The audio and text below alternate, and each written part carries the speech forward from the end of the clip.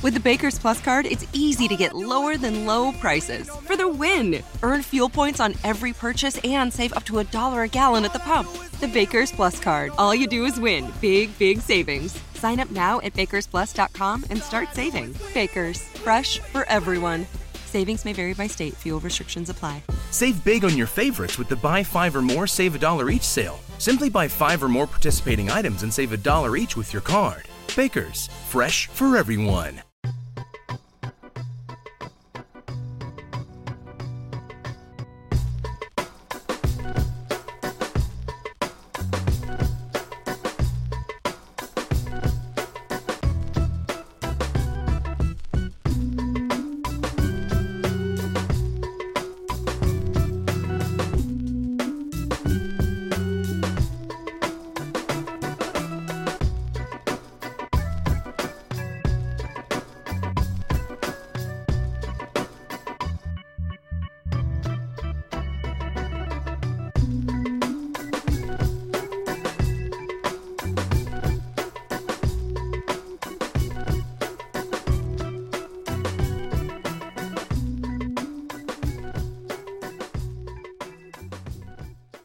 Dad Bod Rap Pod, episode 133.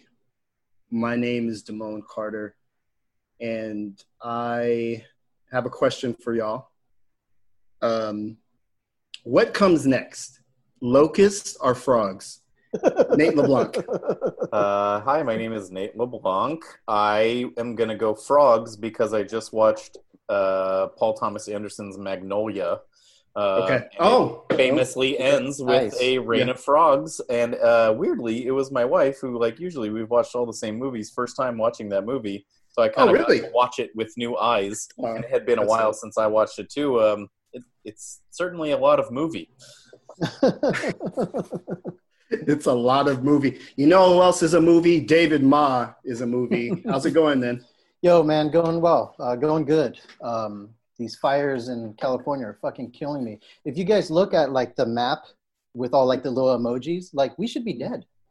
Yeah. The whole state is on fire. Like, the whole Absurd. Fucking state. Yeah. Yeah. And I feel bad for anyone with, like, any sort of respiratory issues because it's like, what the fuck? Yeah. Like, I feel like I got punched in the face when I wake up, you know? Right? Like, it's you breathing. You forget how essential some of these things are, but you know, we're putting an N95 mask on top of our COVID mask. Right. My kids were, you know, kind of thinking about how could we be like Sandy and SpongeBob and just kind of all have a have an astronaut helmet on. Totally. But we're keep on keeping. I know a lot of folks had to be evacuated and stuff, so we hope you and Yorn are doing well, surviving. We're keeping it moving. The show continues to go. It continues to grow. This is one of those times that I love as a hip hop pundit. I will call myself a hip hop pundit. When Nas has a new record, not that I always love the record, but I love the discourse that a new Nas release generates, even at the announcement that it was happening, which I think we touched on a little bit on this program. People have strong feelings. Just off Nas is going to have a new album. You know, it's like people were like preemptively mad about it. Some folks are definitely, you get to see who really is his diehard fans. Right. Some folks are excited about it. But we've all had a chance to listen to it. And I wanted to get you guys' takes. Nate LeBlanc, King's Disease. How did it sit with you? I hated it. I haven't hated an album like this in a while. Like, I just found it boring, pointless. It didn't sound good. He doesn't sound good over those kind of beats. Right. I thought it was lazy and just, I really want the time back. Like, I was bummed. I was like, dude, really? If you don't have anything to say, don't put out an album. And this is the first time I think I've ever said this in my life. Nas is not an interesting person. He has nothing to talk about. Right. It's like we were kind of talking off mic, and we always use all our best jokes before we actually get on here. But basically, I was like, he has a bunch of songs about girls. It's like, this dude is like 50 years old. Like, talking about girls, like dating, kind of. I don't want to hear your 50-year-old dating songs. It's like bizarre. I didn't really care about the firm, so I'm not all excited that Foxy Brown raps. I'm like, and? Yeah. Right. I'm mad about it. I'm mad about the time. Yeah, I can see. You're a little PO'd. I was like, ugh. It's like Nas gave you a disease. That was my other joke in the DM. I was like, as a rap fan, I'm not excited about this. As a person who is almost certainly going to get gout because of my dietary habits. Relevant content for you. Lemongrass God.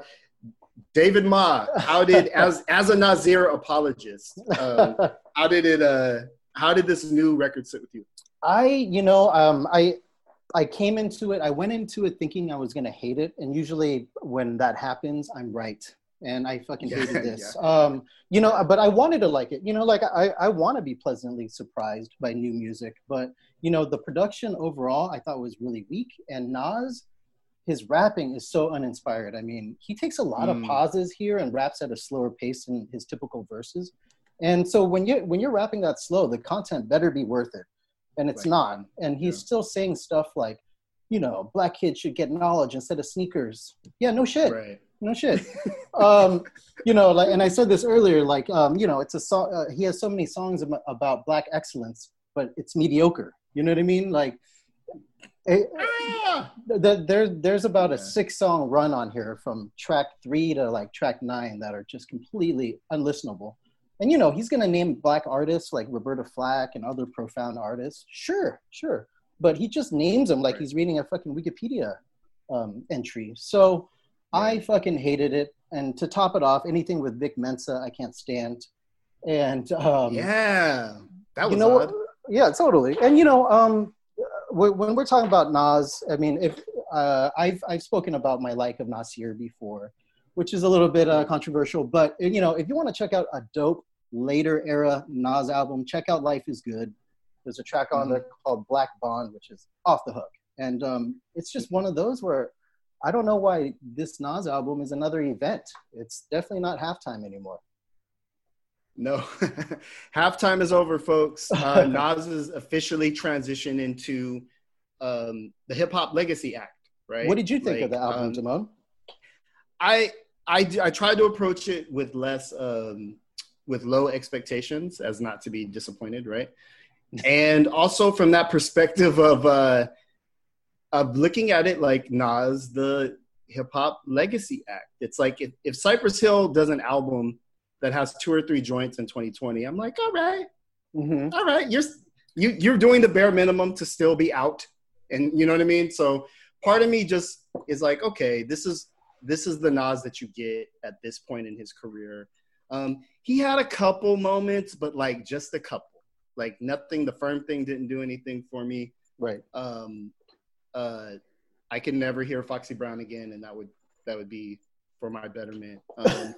And to Nate's point, just it feels uninspired. It feels like this contrived thing. I'm gonna get Hit Boy, and we're gonna do. Actually, I don't even know what it was. If there was a pitch meeting for this album, what were they saying? What was the desired outcome? We're gonna get with Hit Boy, and we're going to make no clue. Absolutely no clue. Even the Kanye record, I understood the underlying premise better than with what I get on this record. And so it's not good, but it's not even bad enough to be, I'm not as mad as Nate about it. I'm more just like, okay, Nas still raps. His top Spotify song is still the Lil Nas X collaboration.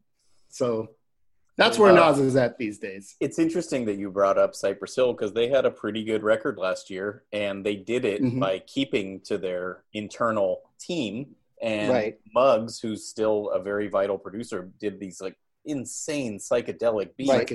And then the guy's he said the guy says one thing, and then the other guy echoes him. It's like you get the raspy voice, the high voice. That's Cypress Hill. Totally. Nas is constantly reaching for some new thing, but his new thing seems to be here's a song about how my day went. Totally. He's at best when he's an observationalist, and if he's an old dude not observing shit, it sucks. I want to hear. That's a good point. It's like, and that's why my kind of thesis that he's not actually an interesting person is that when he was 17 living in the projects, he saw a ton of interesting right exactly. And like, he was such a good writer. Like, I wish 19-year-old Nas could read these lyrics and be like, what are we doing? Happening? Like, where's the poetic turns of phrase? Where's the interesting adjective? Where's the like sense of danger or risk being taken? It's like he sounds like he's reading his grocery list. Like, totally it's so boring. So boring. Yeah, it's tough. It's a hard listen, and one can't help but every time when Nas comes out, the kind of Nas Jay-Z binary always pops up. But I think it's still relevant in the sense that Jay-Z, for all his warts, has aged better and kind of more tactically than Nas. Just to stick on my thesis, Jay-Z is an interesting person, and you might not agree with all of his political beliefs or how he spends his money on art, but he's married to the most beautiful, regal woman in the world. He's a billionaire, but he's not the kind of billionaire that stops seeing things, right? It's like he's hanging out with... He knows Makami. He knows who Makami is.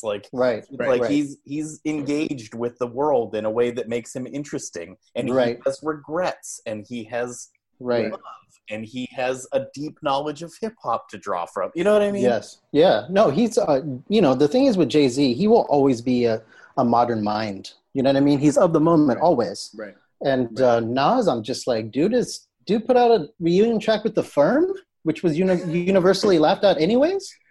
Yeah, ridiculous. It's like funny when the thing people say about your album is like, why isn't nature on it? I missed the nature inclusion. Yeah. We're talking about, it's 2020. The world is on fire. Trumpism.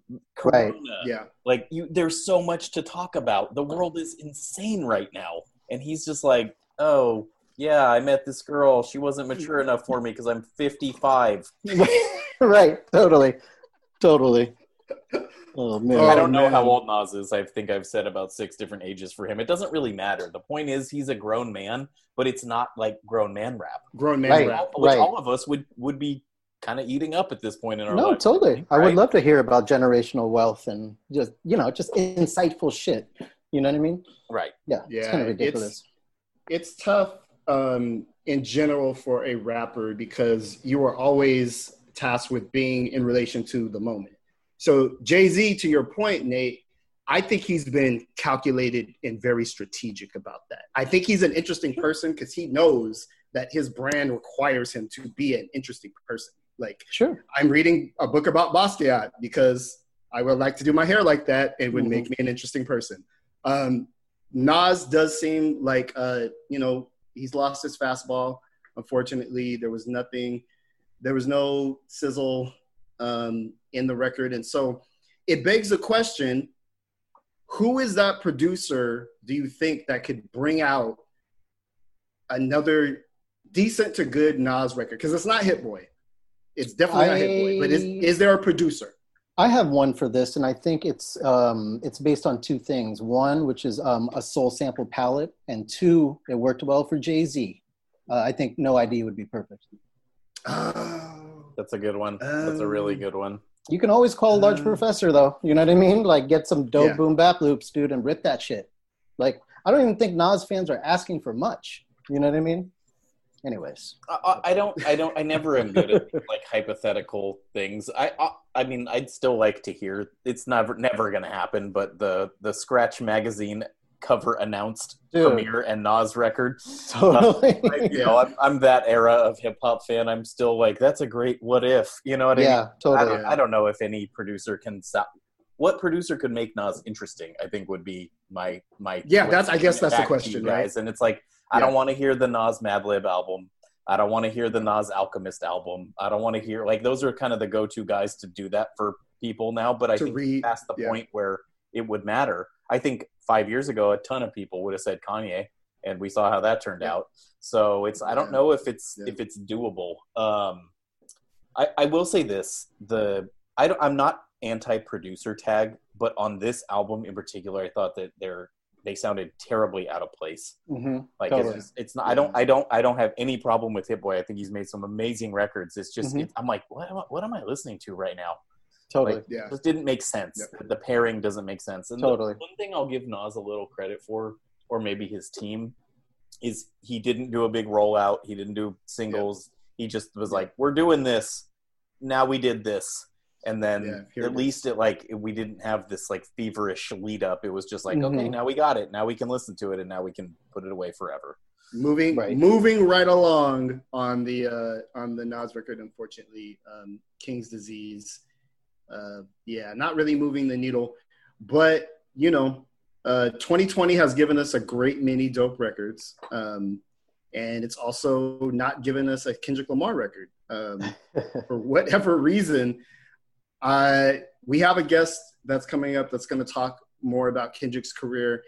I wanted to ask you guys, do you feel like we will get a Kendrick Lamar record in 2020? I think so. I've been, every time I see his picture on social media, I'm like, ooh, we haven't heard from this dude in a while. I feel like he's going to drop some shit in November, and that people are going to fucking think it's the best shit of all time.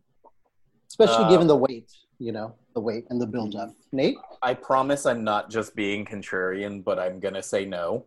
And I think because of what I was mentioning earlier, there's too much going on. And it's the same shit that's been going on for the last 4 years, and he kind of covered talked it already. The response to Trumpism and the terrible tone of American life and politics on Damn. So this sounds stupid, and I don't think this is how people's careers work, but in my internal monologue, he's waiting for some new shit to happen to respond to. Like perhaps like a new American moment. And aren't we all, Yeah. It's awful the way it is now. So can we move on to the next totally thing? Speaking of November, can't wait for some new shit in November. Yes, that asteroid that's going to hit on election day, right? I can't fucking wait. Jesus Christ. Yeah, unbelievable. I don't know if I told you guys this. I might have told you in real life, but not on the show. My wife and I booked a cabin with no Wi-Fi for election day weekend. Oh, wow. Yeah, staying through Wednesday. When we get back into Wi-Fi range, when we're leaving the coast of Northern California, we'll find out who won. Wow. Yeah, I plan to be meditating and listening to water while everyone is freaking out. Well, I can guarantee you I'll be drowning sorrows either way. Right. Yeah, exactly. One more than the other. We'll cry different tears. That's an interesting premise, Nate. I think that he did say all of the things that you probably could say right now. He kind of touched on. Damn's not my favorite Kendrick record, but I just don't know where he would go. I listened to Pink Siifu's punk record that came out, which I believe is called Negro. I listened to that when that came out a couple months back, and I went, ooh, I feel like Kendrick's heard this. I feel like Kendrick is tuned into something, like some other kind of direction. I don't think, if and when he does come out, I don't know that he'll come out, but I'm excited to see what the direction he's going to take it, because with Damn he took it in another direction, right, that a lot of people didn't like. I think he did maximalism onto Pimp a Butterfly and minimalism on Damn, and somewhere in the middle will be the new record. And I just think every Kendrick record at this point is like a gift because he's such a good rapper. I just want to listen to him rap. It's like it doesn't need to be a big political statement. It doesn't need to change the sound of music. I just want to hear what he would come up with. You know what I mean? He's getting better technically as he moves along, and that only lasts for so long. Yeah, that you're at the top of your game. He's had some good features. He was on 2 Chainz record last year, Mama Hit a Lick, where he still has the fastball. Like you can, he's not like he's taking this time off and he's atrophied, right? Like he's made these features just to let you know. I think, unfortunately or fortunately, I just think there's a tremendous pressure for him to make an amazing record. You know what I mean? And best record of its time, Pulitzer. How do you follow? Right. Yeah, totally. Oh man. I should have said record of the decade from Dad Bod Rap Pod, then Pulitzer, then. Because in order of importance. Actually, I think we did Kanye, right? We did My Beautiful Dark Twisted Fantasy, but I think so. Pimp a Butterfly was in there. It was right after Azealia Banks, right? If I had my way, the fringe candidate from downtown. But we had the pleasure to talk to Marcus Moore, who's got a new book out about Kendrick Lamar called The Butterfly Effect. We were very fortunate to get him. He was in a hotel room in Nairobi. So he gets the Dad Bod Award for frequent flyer miles as far as tapping into us. Yeah. I have to say that I just you guys know I love you guys and I love having a podcast, but what I really love is getting sent all these awesome hip hop books and getting to read them before anyone else. Like the fact that my life consists of I'm going to spend Sunday reading this book because I'm going to talk to the author and get to ask them whatever I want tomorrow. Pretty tight. Yes, sir. It is dope. It is dope. We're very appreciative to have cool authors on the program. I think there's a lot more books that are coming out that are dealing with hip hop in the right way. Let's say I've talked quite a bit, ironically, about the Kendrick Lamar book for fourth graders, which this is not. It's actually a grown-up book that takes a look at Kendrick Lamar and kind of the societal conditions that produced his most recent run. So let's get into it. This is our interview with journalist, author Marcus Moore here on the Dad Bod Rap Pod.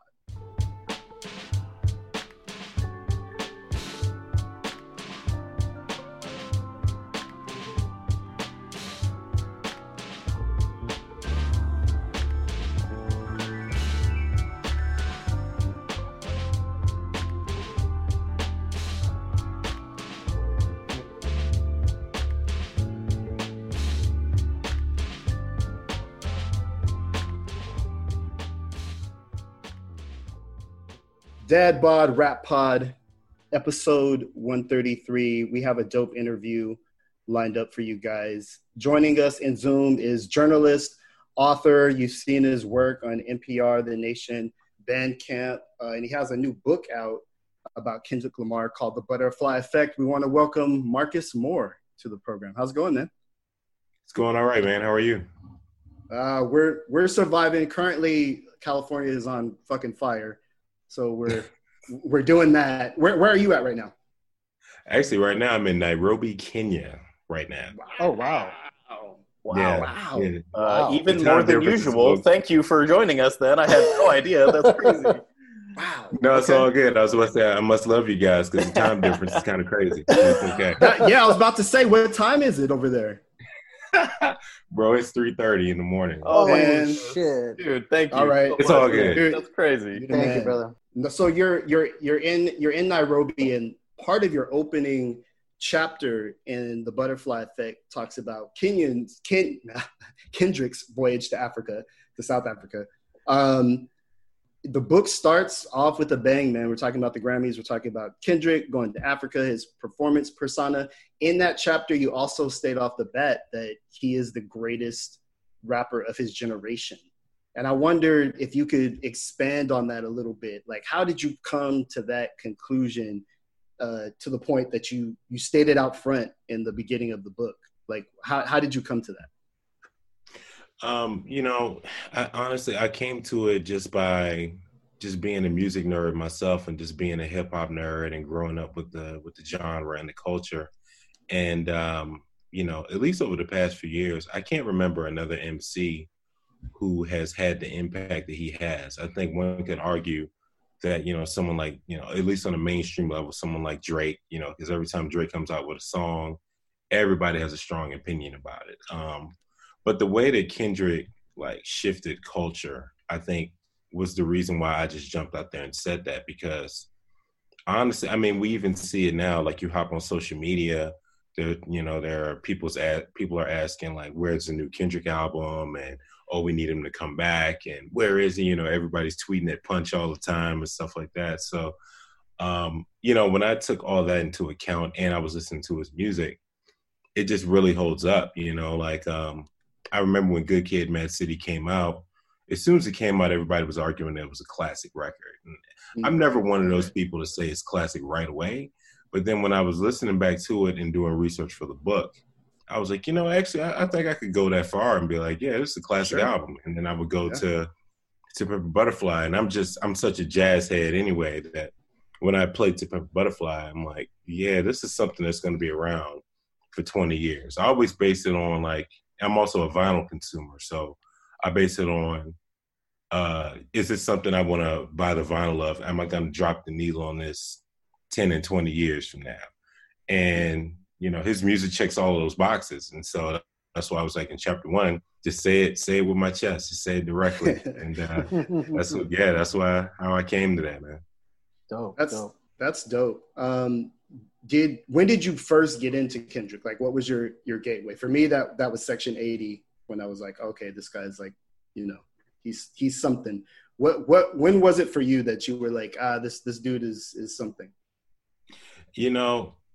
It was the same as you, Section 80, because I think I came to his music like everybody did, where it's like, who is this guy? I remember one day I was reading Pitchfork and I saw that they had a big review on this, this kid, Kendrick Lamar album, Section 80. I can't remember the score. I think they gave it like an 8 or something like that. Something high. That's high for hip hop on Pitchfork. Yeah. Right, exactly. Yeah. So it's like, I'm listening to it and I'm like, who is this guy? This is different. This sounds like the stuff I came up with, but it sounded, it sounded like the past and the present at the same time. And I could tell that he had an affinity for old school hip hop. He had an affinity for old school West Coast hip hop, but also Southern hip hop, and all these different things made up what he was doing. And so when I heard Section 80, man, that was the one that really woke me up, where I was like, okay, this is somebody to pay attention to. And he doubled down on it with Good Kid. And that was the one where I was like, oh, this is on some, like, if you don't like this record, I don't understand why you don't like it. It's an amazing album. So those are my first 2 introductions. And Butterfly really solidified it for me because, again, just me being into jazz, when I heard the second track, For Free with the question mark, For Sale with the question mark, that was the one where I was like, oh man, this is something different, and he's a different kind of guy. So yeah, I guess my introduction was like 3 different times, but yeah, each time I was like, yeah, no, this dude is something special. So dope. Marcus, so, just to sort of further expand on To Pimp a Butterfly, you mentioned in the book Terrence Martin and, sort of his importance for bringing a jazz feel to the project. Just for those who don't know, because I love To Pimp a Butterfly and, just love how everything came together on there. Would you mind speaking a little bit about his importance and what he brought to the project, Terrence Martin's? Yeah. Terrence Martin, he's never been an official member of TDE, but he's been there since the beginning. He was there in Top Dog's home studio way before they were even like, these legendary artists. And Terrence Martin is this sort of multifaceted character where on one end he can produce. He's a straight up producer where he can, sit behind a board and just press buttons and make electronic beats. But he's also a trained jazz musician. And he came up in the same school as like Thundercat and Kamasi Washington and Ryan Porter and all these people in Locke High School, and would play in Leimert Park. And so he had all these different sort of affinities, which worked directly towards To Pimp a Butterfly. So he's important because he came in early, when they just had beats, when they just had these beats. And then when they decided they wanted to go on a jazz route, all of the people who he called were his friends. So he's just picking up his phone, calling Robert Glasper. He's calling Kamasi to come in, and Kamasi's calling Miles Mosley, and so on and so forth. So he's sort of like, when I think about To Pimp a Butterfly, Terrence Martin is like he's the glue guy. Like he definitely stops short of taking all the credit. He's like, no, Kendrick gets more. He should get more credit as a producer and Soundwave and so on. But no, Terrence was the guy who like made it the jazz record, the funk record that it is. And so he's a very central character to that record in particular. He had a few beats on Good Kid, Mad City, but his importance is more directly tied to Pimp a Butterfly more than any other record that he's come out with. Okay, perfect. Thanks, man. Appreciate that. I have a slightly larger, more abstract question. You seem like you spent a tremendous amount of time researching this book. Is it just kind of before I get to the main meat of the question? Is it true you didn't approach him or try to talk to him for it necessarily? No. About him? Yeah, no. I talked to them. I reached out to them early. I reached out. That was like the first call, but they were really, really nice. They were like, "Hey, this dude is mad elusive.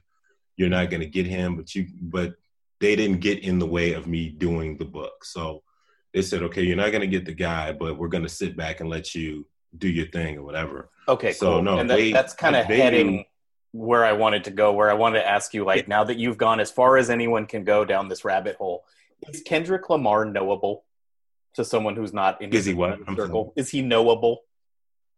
Like, can you really get at the root of him by doing research, or would you have to be in the inner circle? No. Actually, I believe that he is.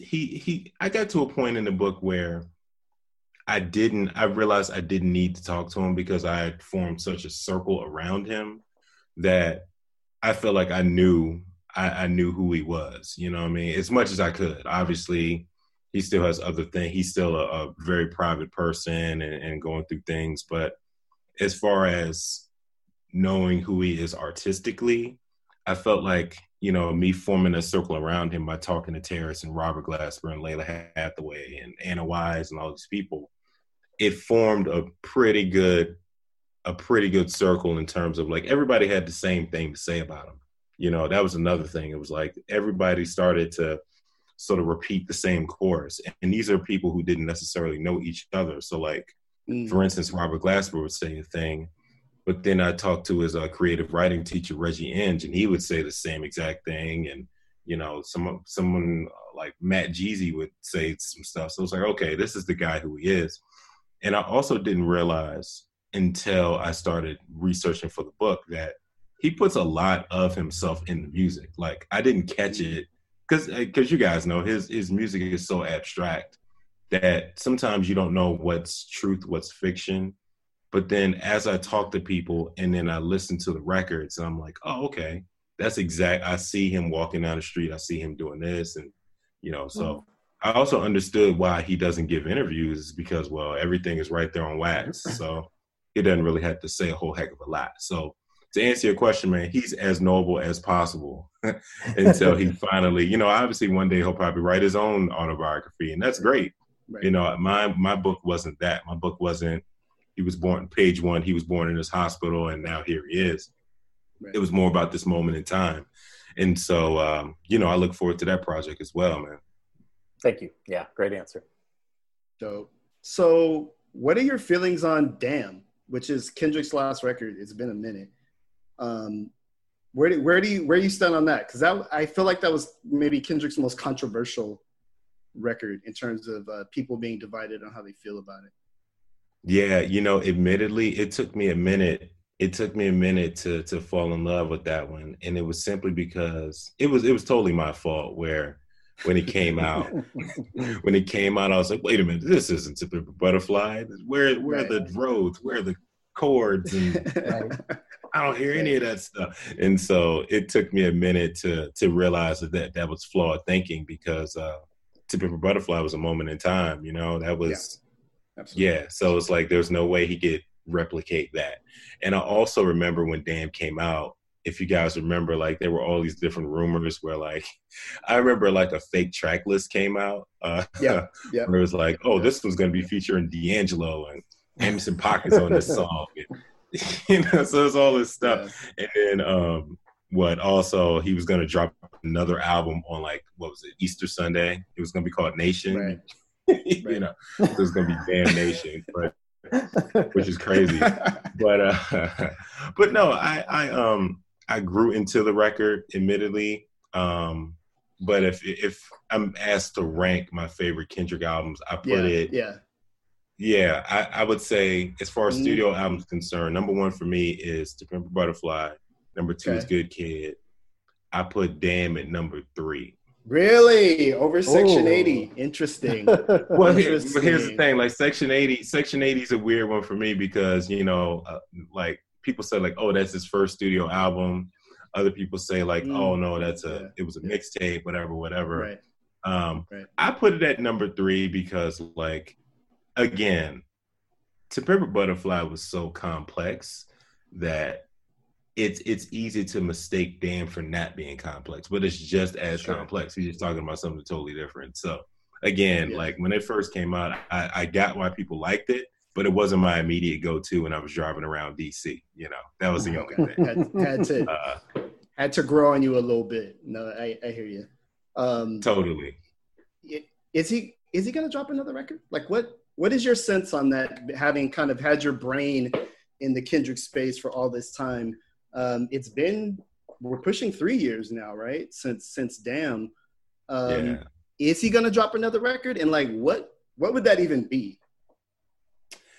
You know what? I think he's going to drop another record. And because I'm such a tortured journalist, he's going to drop it like September. He's probably going to drop it like September, October. And then my email is going to be on fire. Like, can you review it? And yada. I mean, that would be good for the book, but I'm trained. I'm training myself to be like, okay, one day I'm gonna wake up and a record's gonna be out. I'm gonna hop on Twitter and it's gonna be out, and everybody's gonna have an opinion. But I think he's gonna drop something sooner than later, to be honest. And I feel like, what would it sound like? I think he would. You know, I have a sense he's gonna go back to some more boom bap type stuff. I don't know. I don't even have like inside knowledge or anything like that, but I just feel like I could see like him with like DJ Premier or like Hit Boy, you know, Mad Lib. I could see a record like that. Oh, man. Please. Like I hope you're right, man.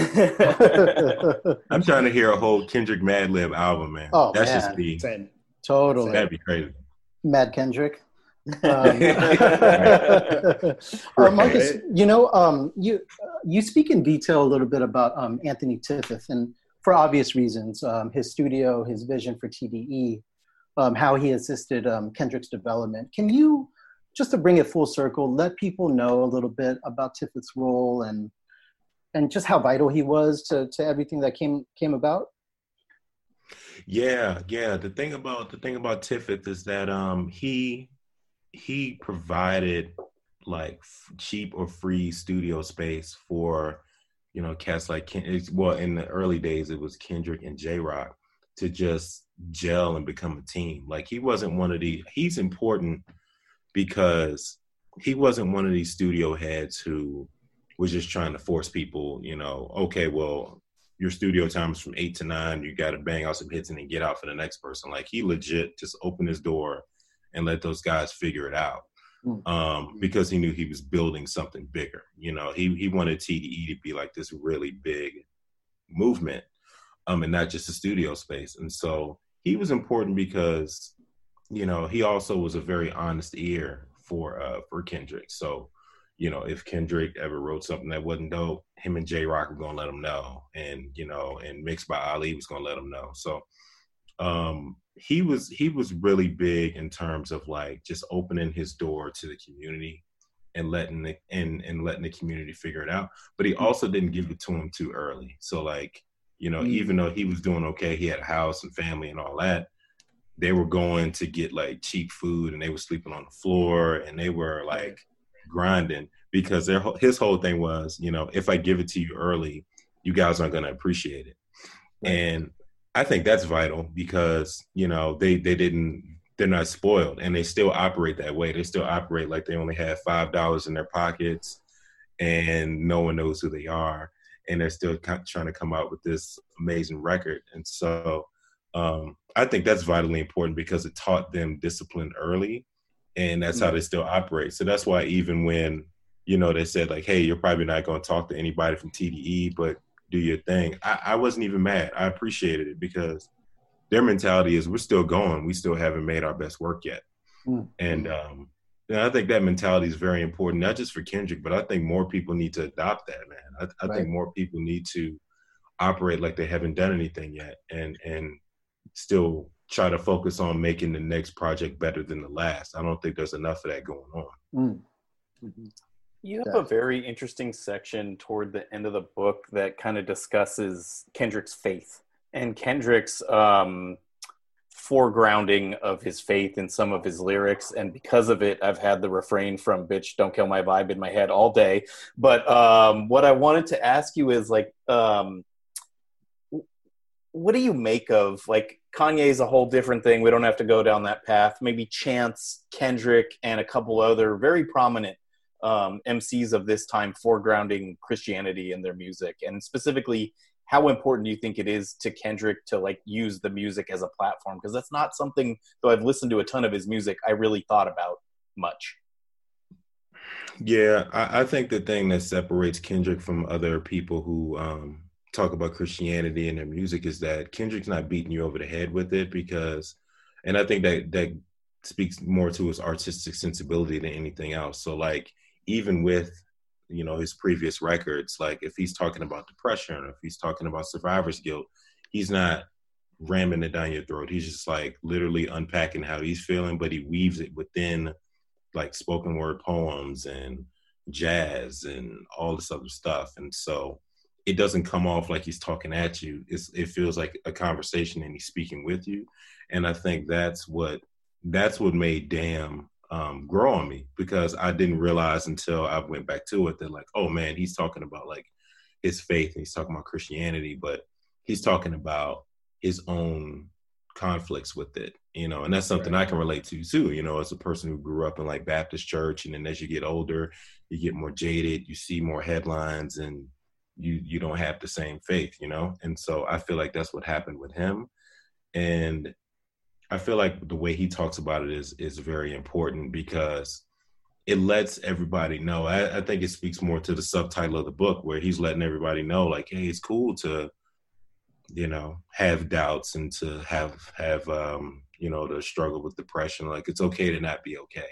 And I think that separates his music, because I feel like the other guys, they kind of, you know, hey, I'm saved, and hey, this is the way, and yada, yada. Right. And they're, like, knocking you out with it. And it tires out your listeners. And Kendrick is very attuned to not tiring out people who have been with them the whole time. And so, yeah, and that's why I can go back and listen to Damn now, like on like down days and whatnot, and when I'm struggling with self-doubts and things of that nature, because I feel like it's Kendrick saying, hey, you know, I get it. I feel the same way. And here's how I'm feeling. If you can relate, cool. If not, I understand that as well, you know? Dope, man. So The Butterfly Effect, How Kendrick Lamar Ignited the Soul of Black America is out on October 13th. Yes, indeed. Thank you for the early access. It's awesome. And the book is extremely well done. And I think captures a lot about the uncertainty of these times. And I think when it will stand, and when people go back to read it, they're just going to realize how chaotic this time was. Like the sections on Trump and Trumpism and Kendrick's kind of role in that, and how he's, like, been a kind of voice of the resistance, I think are going to age really well, because it's just like we're in it right now, but woof, this is complicated. And he's one of our premier artists exploring that, you know? No, seriously, guys, like this isn't any fake humility, man. I really appreciate that, because, you know, when I was in it, I was like, man, people ain't gonna like this joint. Man, it's too heady. Oh God, this joint's gonna be a brick. But the fact that you guys really liked it really means a lot. Seriously, no bull.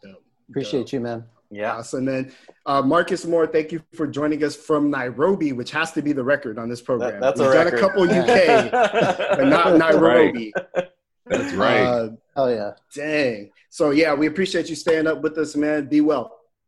All right, man. Y'all take care. Peace, Marcus. Thank you. Peace, man. All right.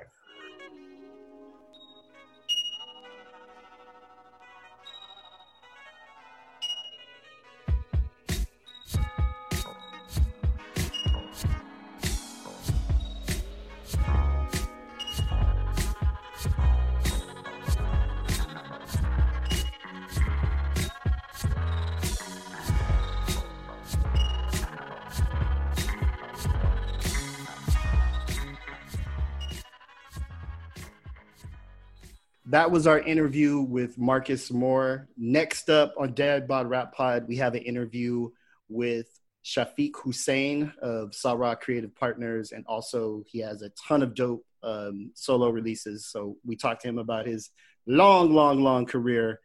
Without further ado, here's our interview, Dad Bod Rap Pod.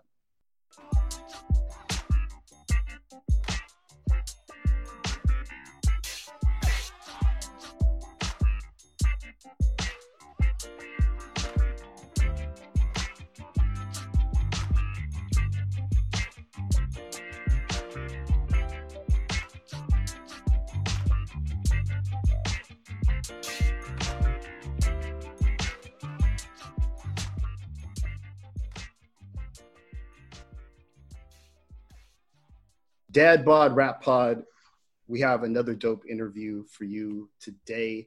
Joining us in Zoom is Shafiq Hussein, polymath, multi-instrumentalist producer who has worked with Erykah Badu, Thundercat, Flying Lotus, and all kinds of other wavy people. How's it going, man? Man, beautiful. How's it going, brothers? We're hanging in there. We're hanging in there. We're in a bit of a fire situation up here in Northern California, but we're personally safe and healthy, so we're doing good. Thank you. That's good. That's good. That's good. That's right. Yeah, we're just, where are you calling us from today? I'm in Chino Hills, California. Oh, okay. All right. Well, we're fans. We've talked about your record, The Loop, on this program a couple times. And I wanted to start by just asking you to talk a little bit about that project, which has this tremendous list of collaborators, and took a while to get put together, but just such a dope project. I wanted to see if you could just speak upon how that project got started and what was the seed idea for The Loop. The Loop. Well, the acronym, to start with the title. The title is L Infinity P, Love's Infinite Power, or the Love LP, or the Infinite LP. You can say it a couple of ways. Love is infinite, so what I did was I would do 16 songs. 8 plus 8 is 16, which are basically the 8s on their sides are 2 infinity signs. So they're 2 cycles of loops, basically. That's what's going on. And it's the cycle because you have Shafiq and Afrika that's in that infinity zone too. It represents also, because I released my last album 10 years ago, but I mean today. Oh, wow. When we released the album, in 2019, I have released Shafiq and Afrika 2009. So it has all that type of thing and so it ties in with a lot of the songs were created with this type of mindset with other creative collaborators. Dope. Collaborators. My evil partners in crime. Yeah, so if we can talk about, you have some great evil partners. Can you talk a little bit about your approach to working with really talented musicians? Like I said at the top, you've had Erykah Badu on the record, you had Anderson .Paak, just all these incredible artists. Kind of what's your approach to collaboration with artists of that sort? And why do you think they continue just to flock to you to work with you? Oh, man. Well, each one of them, if you take like a Anderson .Paak. Each one of them, the thing that unites all of them that you just spoke of, all of them are united by, number one, their freeness and willingness.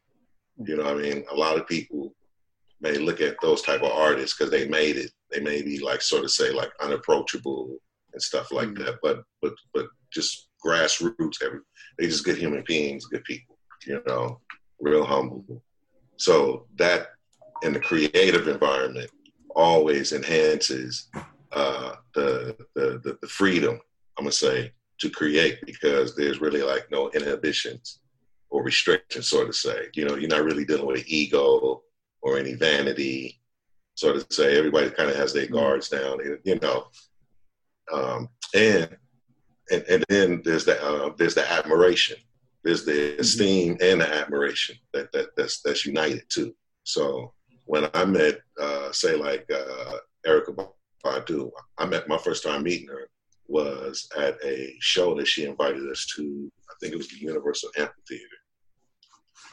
And then maybe 2 years later, she's in my living room. She's in the Sa-Ra living room. Right. And we're recording that hump. So it was things like that. Anderson .Paak, I went to a show with another partner, Sonny Coates, to see Alicoid Pete. Y'all probably know him. Y'all know Alicoid Pete? You know him? Or Mike Holden, the MC. So Mike Holden, the MC / AKA Alicoid Pete, was playing and rapping that night, but he had a drummer, and the drummer was singing. And at the time, that drummer was called Breezy Lovejoy. And we exchanged numbers immediately because I was a fan of what he was doing. He was a fan of, I had just released In a Free Car. Fast forward maybe a month or 2 months, maybe a month or 2 months later, he's playing what became known as the Free Nationals later on, minus Kelsey Gonzalez, plays the show and opens up for Shafiq Hussein. Mm-hmm. So we're on the same gig. So we geek out about that. Then the next Shafiq Hussein show, it's now Breezy Lovejoy, Ron Avant, Jose Rios, and Benjamin. That's the band. But then the next week, it's the band for the Sa-Ra show. Because Sa-Ra had put out an album also in 2009 as well, earlier that year. So we're touring both my album and the Sa-Ra album. And this is where you start seeing the cast of players, the collaborators at that junction. You know. Dope, man. So, dope. You know, I mean, I would say that's the 2009 era. If you go back into the Sa-Ra house, then you have to start with Jay Davy, Georgia Ann Muldrow, Thundercat, Ty Dolla $ign,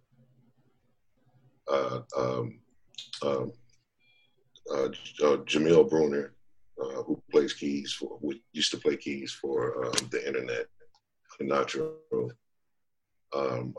So many people came out of the house, you know. So, Shafiq, I have a quick question. You and I last spoke for Wax Poetics in 2009 when the In a Free Car project came out. But I want to take it back even further because we didn't get a chance to really dive deep into your history back then. Can you tell the people a little bit about your start with Ice-T and the Rhyme Syndicate and just that relationship and how that led to the New Jack City soundtrack as well? Because I find that fascinating. I feel like a lot of people aren't hip to it. Yeah, that is a pretty fascinating. When I think when we talked about it in 2009, I was probably maybe 10 years, maybe just a few years removed. No, I would say that was a 10-year span of being removed from producing for Ice, because he hadn't released any professional music in that time. So I don't think we even got, I can see why we didn't chop it. I think we were just talking about the Sa-Ra legacy up to that point, because it had been going on for about like 6 years up to that point. So let me start with my introduction with Ice-T. I met Ice-T at Crenshaw High School in 1983. He wasn't in.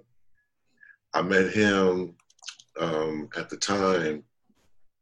Uncle Jam's Army would come and do lunch dances or the after school jams.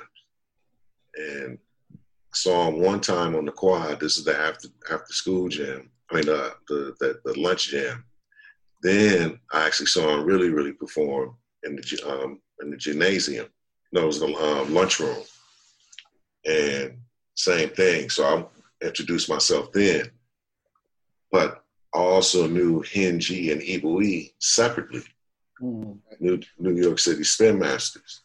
So I knew them from like hip hop because of me traveling back and forth to the East Coast and hooking up with certain individuals. Me and so I say this. So fast forward, Ice would see us around my group, which was called which became known as the Now Kings, which signed to Rhyme Syndicate eventually, but we were known as Rip Government at the time. Actually, before there wasn't even no Rip Government. At this time, I'm DJing for Prince Whipple Whip from the Fantastic Five. Okay. Wow. And so I would always see Ice. Just like whenever they would do shows, him and Evil, Africa Islam, and then I was a member of the Zulu Nation. So Iz was my Zulu King, my big army. And then you had all the other Zulu Kings that was attached to that. So Iz obviously producing for Ice, early Ice-T, very like early on. I think at that time it was Chris Glove and then Islam. Islam was basically Ice's DJ and then became his producer. Evil Weed always had been a DJ for Ice, but Evil Weed also had a group called the New York City Spin Masters with his brother, Hen G. So you had this type of interplay going on in the Rhyme Syndicate. I'm setting it up for how Ice and I actually hooked up professionally. So, like I said, I was producing for my group, the Now Kings, but I was DJing for like Whipple Whip. I was a DJ for Frost, Mr. Freeze from the Rocksteady crew. My two MCs in my group, brother El Sadiq, who's on Picking Flowers on the loop. He's in this group. Me and him go back he's in this group, Rip Government, which became Rec Dialect. So Ice, how did it go? Yeah, so Ice would always see me around at parties. He knew I was in Zulu Nation. He knew the members of my group of Rip Government, but we played him a demo. And so the first demo we played, he was just like, yo, let's go. Really? And I think we even already had a deal with him already. He already knew he wanted to sign us, but we just played him something. And so this is 1989 now, I'm talking. Okay. So I met Ice, I would say I met Ice around like I said, probably had to been, 83, 84. Mm-hmm. Seeing him running them like 85, 86. Because 85, 86, I was in Houston in New York. But I ran into Ice in New York at the Apollo with Whipple Whip. And so that was another thing. Oh, wow. I was just reacting. This is, I don't know if y'all ever heard of the original Rap Awards. They used to hold them at the Apollo. Okay. Wow. Yeah. This is the first night I see KRS-One do I'm Still Number One. Dope. This is the first time I see MC Lyte do I Cram to Understand You and so this is I had to be 87, 88. If we talking about those releases. But my group gives Ice a demo. He signs us to a 12-inch deal. We put out a record called Dropping Bombs and Listen to the Light. Soon after that, because I'm in college playing football simultaneously, I'm going to Compton College. I have a choice to make around December 1989. I have a choice to make. Am I going to go attempt to play for a 4-year college? Because I played at the community college, and you would transfer and play your next 2 years at a D1 or a D2. Right. I had offers from both, but I didn't like the politics that was going on because I didn't go to high school. I dropped out of high school in the 11th grade. So, but I'm about to graduate from college, junior college with an AA, but I don't have no high school film. And they got all these high school stars who basically are on the same boat with me. except it's opposite. Well, it's the same thing. I didn't have any high school grades. They just had bad grades going to high school. Same. Yeah, it's same. It's the same. But equals out the same thing. So I'm staying in Watts, in the place where I'm staying at. Now I have to move. This is December. I mean, it's so vivid. December, I have to move out of this place. I don't have nowhere to go. So I call Africa Islam. He was like, yo, you can come up here. Boom. Iz lives in Hollywood, so I go to Hollywood. But maybe I'm there for about a couple of weeks, and he goes to Japan and is gone for like 4 or 5 months. So while I'm up in Iz's house, and at the time, let me tell you who was staying at the house. You had Grandmaster Caz, Gordy B, Special K from the Treacherous Three, Bronx Style Bob, Donald D,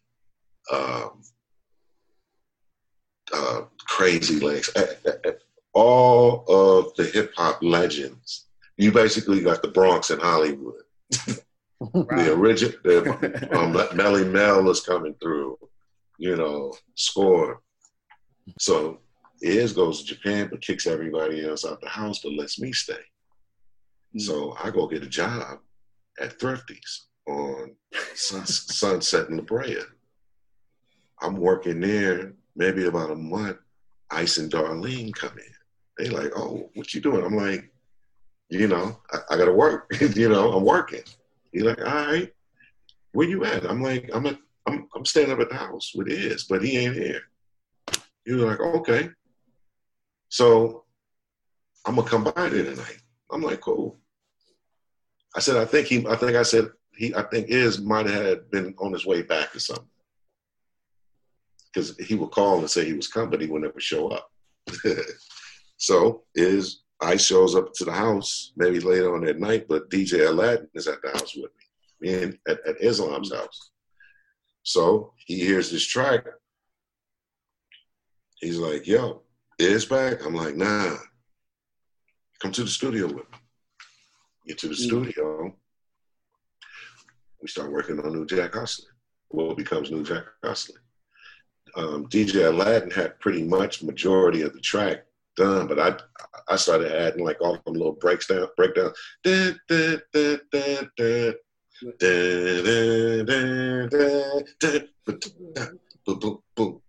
Hustler, like that's my Bomb Squad influence at the time. Yes. Okay. Yeah. That's SLJ being influenced by Eric Sattler and the Bomb Squad. Yes. That's amazing. Thank you so much for sharing that history with us. I really, really want to see a movie about Grandmaster Caz running around Beverly Hills. Oh my God! Yeah.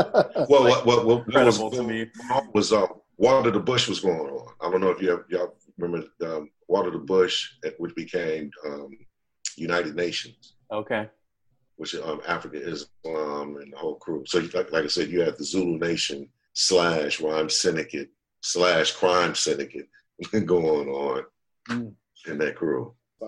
That's amazing. That was such a cool story. So I'll get to a question, but basically what I wanted to say to you is, like, in my world and among me and my friends, the kind of music nerds that we are, it's almost taken as a given that Sa Ra is incredibly underrated and kicked off this entire alternative R&B wave that now dominates the world, essentially. So I guess I want to ask you in the most respectful way is, like, do you feel that way? And like, were you aware at the time of like what you were doing would have these ripple effects?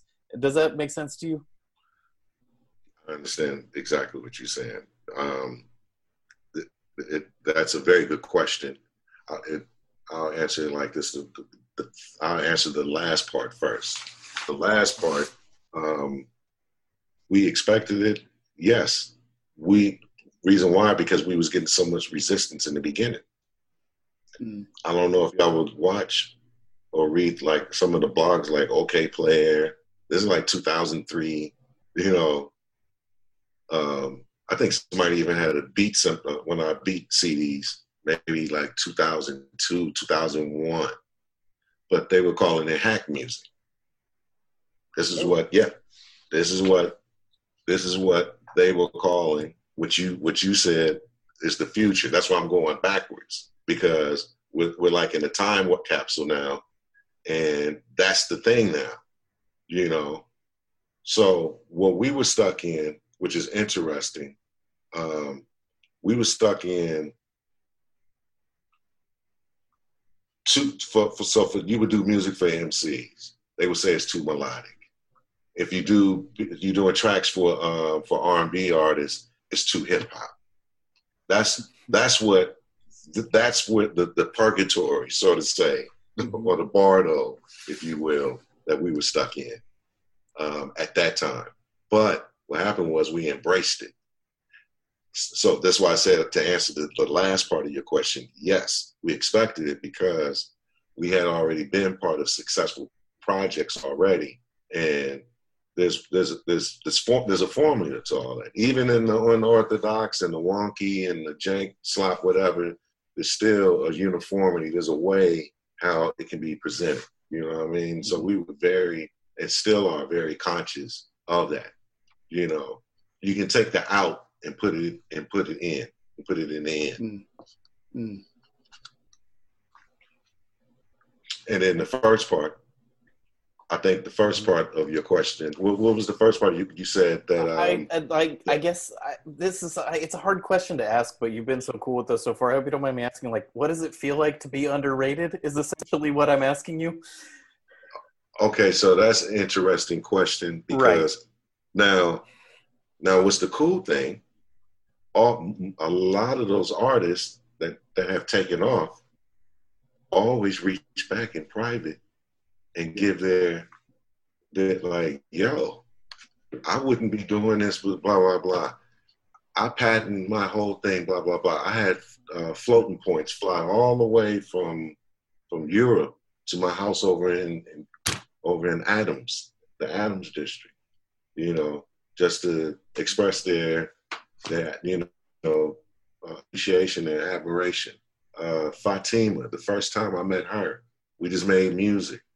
You know, Sons of Yusuf, we just made music. Nana B, same thing. Everybody the first day I met Thundercat, we made music. The first day I met Rozzy Day, we made music. The first day I met Badu, we made music. First day I met Bilal, we made music. Like every like all of those type of connect. The first day I met Napalm in the flesh, we rode cycles. It's dope. You know? Yeah, absolutely. So you're getting the recognition from within the people you've influenced, and you're making those connections and strengthening those connections. Yes, I would have to say. Now, here's the thing, and this is the reality. They have fans, and they have admirers, and they've inspired a generation of artists and musicians. So, you know, it's the tier system. It's the domino effect. Yeah. Like who we inspired by. Sa-Ra didn't just pop out of, Sa-Ra didn't just pop out of nowhere. Sure. You know, it was inspired. So can I ask you that? What was kind of like, what were you guys tuned into at that time that you started creating this new sound? Like, what were the touch points there for Sa-Ra? Good question. Sa-Ra, I guess I can explain it in the inception of Sa-Ra, how it came together, because that was the conversation which you're speaking on right there.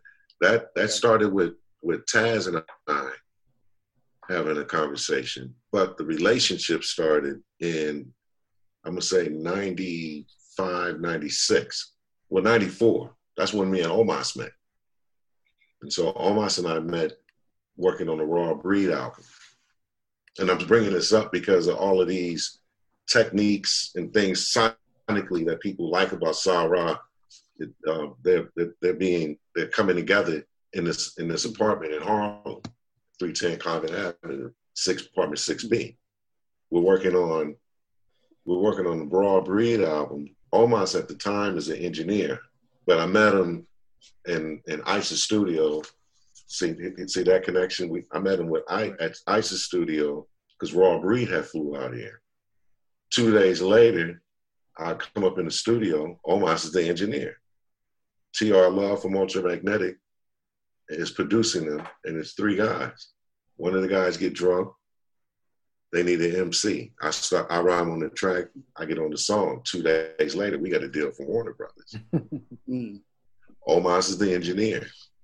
So fast forward, we get another album deal. But I tell the group, he shouldn't be the engineer because I didn't went out to his apartment out in Queens and heard him make beats.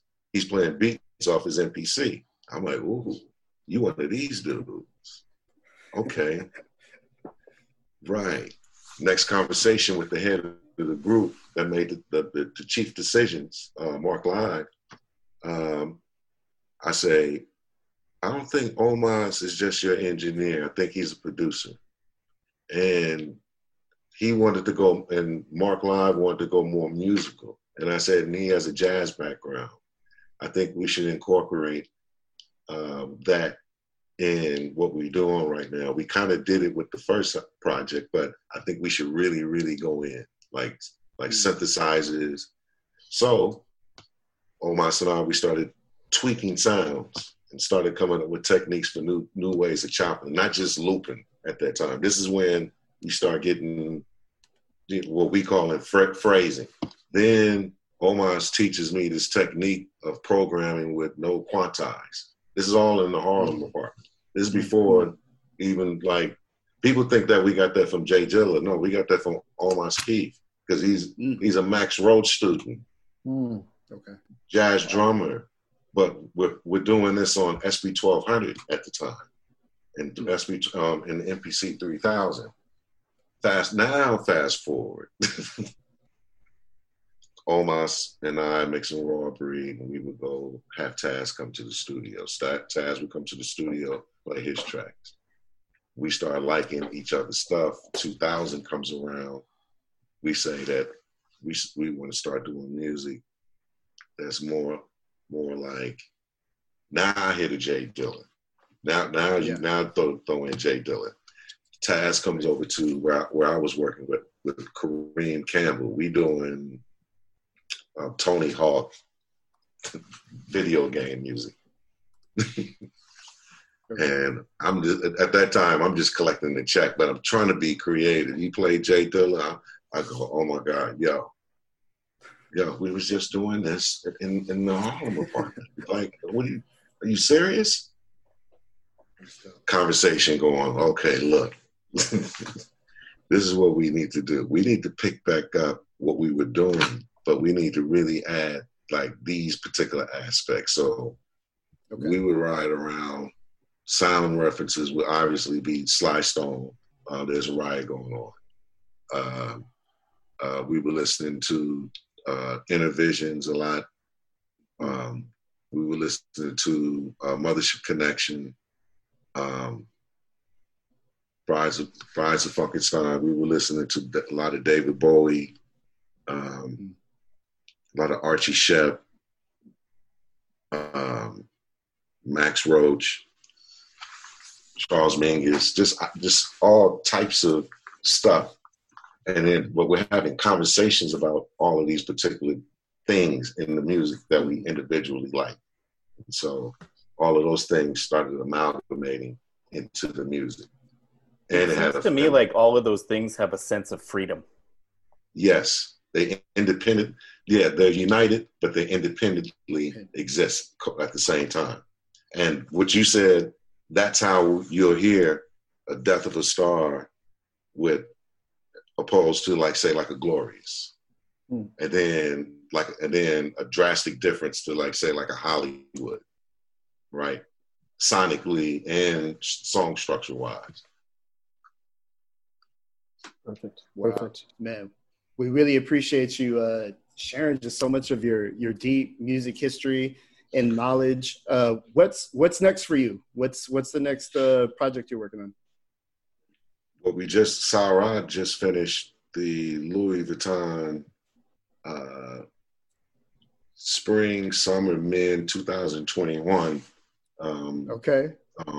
movie film that they did. It's called Zoom with Friends. Wow. There's 2 parts right now. We're at about 11 million views on platforms. Dope. Wow. Yeah. Okay. We just did that, and then I have the Dove Society album dropping probably in the next 2 months. We just finished mastering, and then we're going to shoot. Try to figure out how to shoot strategic videos in this quarantine COVID era. We're trying to COVID video. Nice. Oh man. Wow. Okay. Well, we really appreciate you coming on, Shafiq. We're big fans of the music, and just thank you for sharing your time and knowledge, man. Appreciate it. Man, I appreciate y'all having me. I hope your families are well. Everybody out there, peace and love. Unity. Peace.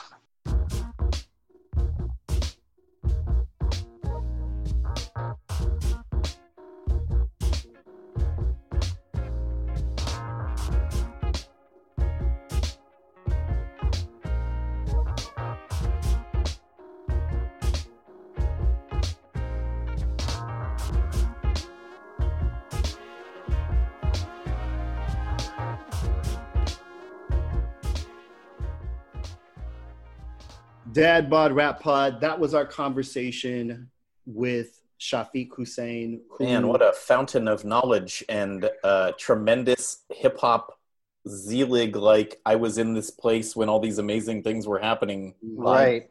I did not expect that. Yeah, it seems like his early history, everybody was a grandmaster and everybody was part of Rocksteady crew. And like, it's almost like a hidden history that's not too celebrated. People know of his Saw Rock stuff, but I mean, kind of ridiculous. And it was really cool to hear him talk about Ice-T and the whole Rhyme Syndicate stuff. That was so cool. And like that whole J Davy, like I'm not an R&B guy, as we've discussed many times on the show, but like that whole J Davy, Saw Ra, kind of like post Dilla, Steve Spacek, like weird wobbly R&B thing was a big deal. I was still working at the record store back then. We would sell a ton of those records. I don't know if it's like freestyle music where it's like a thing that was only popular in San Jose, LA, Queens or whatever, but like it was just like that, to me he's very important. Like that story is very important. So it was interesting the tack that he took when I was trying to talk to him about that. But what a gentleman, and what an engaging person. He has an awesome voice too. Totally. Exactly. Love that low rumble. Super connected, and his history goes super deep. And we're grateful to have had him on the program. I think we're on a streak, this kind of artist and musicologist streak. Last week's interview with Sterling Tolles was incredibly deep and profound. If you haven't, please check out that episode. I'm making my friends and family who don't care about rap listen to that episode. I'm doing the same thing. Yeah. Like this one you just have to, I'll give them, like, I never do this. I always want everyone to listen to the whole episode. I'll give them the timestamp. Yeah. I'll be like, if you just cut to this part, I promise you will get something out of this. Absolutely. That one is decidedly one of our best interviews. So shout out to Sterling Tolles again. Everybody check out that episode, as well as his latest project with Boldy James. It's also incredible. Yeah, absolutely. I have a thing of, I never post the behind the scenes texts or DMs, or like in this case, sometimes emails that we get from people because it's personal. And if they wanted to say it publicly, they would have just added us on Twitter. But like the people are coming out of the woodwork to really like say that they felt that interview and that he had some amazing things to say, and that it helped them think in a different way. And I think that's all we can ask as, people who are, I don't know if we're quite journalists in what we do, but we're certainly interviewers, and we're certainly like bringing people's perspectives to our platform. And like, I'm just like really, really pleased with the way that went down. Absolutely. So we want everybody to, if you haven't already, go check out that episode 132. This has been episode 133 of the Dad Bod Rap Pod, as we survive multi-level threats to our lives to bring you this podcast. And we're grateful for everybody for tuning in. If you want to interact with us on the social medias, it is at Dad Bod Rap Pod on IG, at Dad Bod Rap Pod on Twitter. we do an IG Live jamboree every Friday. A fuck around? Yeah. We hang out. It reminds me of, I don't know if you guys remember Romper Room, which was like a kid's show where the lady on TV would call out the kids' names and shit. Like, that's how I feel on IG Live. Right, the Mac Dre thing, right? Yeah. Paddington Bear has joined the chat. Welcome, Paddington. So it's been a fun scene. You'll see 1 or 3 of us or 2 or 3 of us. And who knows, maybe some special guests. Stay tuned to the Dad Bod Rap Pod because we have big news that we can't talk about, but I'm talking about. We've been teasing this news for months. When it finally drops, I hope you guys will think it was worth it. What is that, Nate? It's totally going to be worth it. Big announcement coming up for the Dad Bod Rap Pod. We just want to thank everybody that has been listening and checking in with us. We get like different little notes and things of appreciation. And now I've noticed we start to talk to guests and they're like, yeah, I heard that. Right. I was listening to I was like, oh shit. That never happened in the beginning, dude. It was no, of course not. Who are these jokers? What is this thing? What did I get myself into? And now it's like, yeah, I heard about it. I kind of listened to a couple of episodes and I was like, yes, it's working. Yes. Just to quickly pull back the curtain, I was DMing with Cadence Weapon and he was like, yo, I've heard of you guys. I checked out this episode. Oh, like what? Yeah, that's great. Even reaching the frozen tundra of Canada. That's right. That's right. Our reach from Nairobi to East San Jose. We get around. We appreciate everybody for tapping in and staying with us. New episodes every Thursday. 49 out of 50 Thursdays. We are the Dad Bod Rap Pod.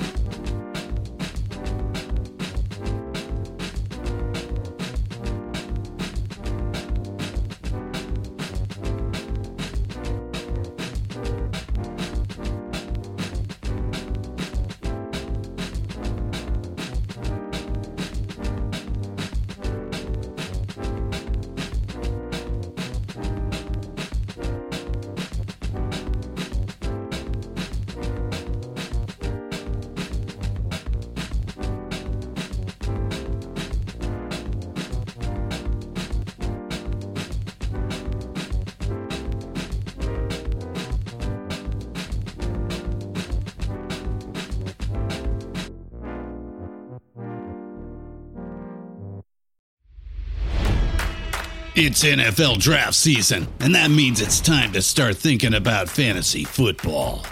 FantasyPoints.com features industry-leading experts and prognosticators using proprietary hand-charted data to help you score more fantasy points. FantasyPoints.com is the place to go for whatever kind of fantasy football you play. Whether you play fantasy football, daily fantasy sports, or do a little bit of everything, Fantasy Points has the meticulously researched content to guide you to victory.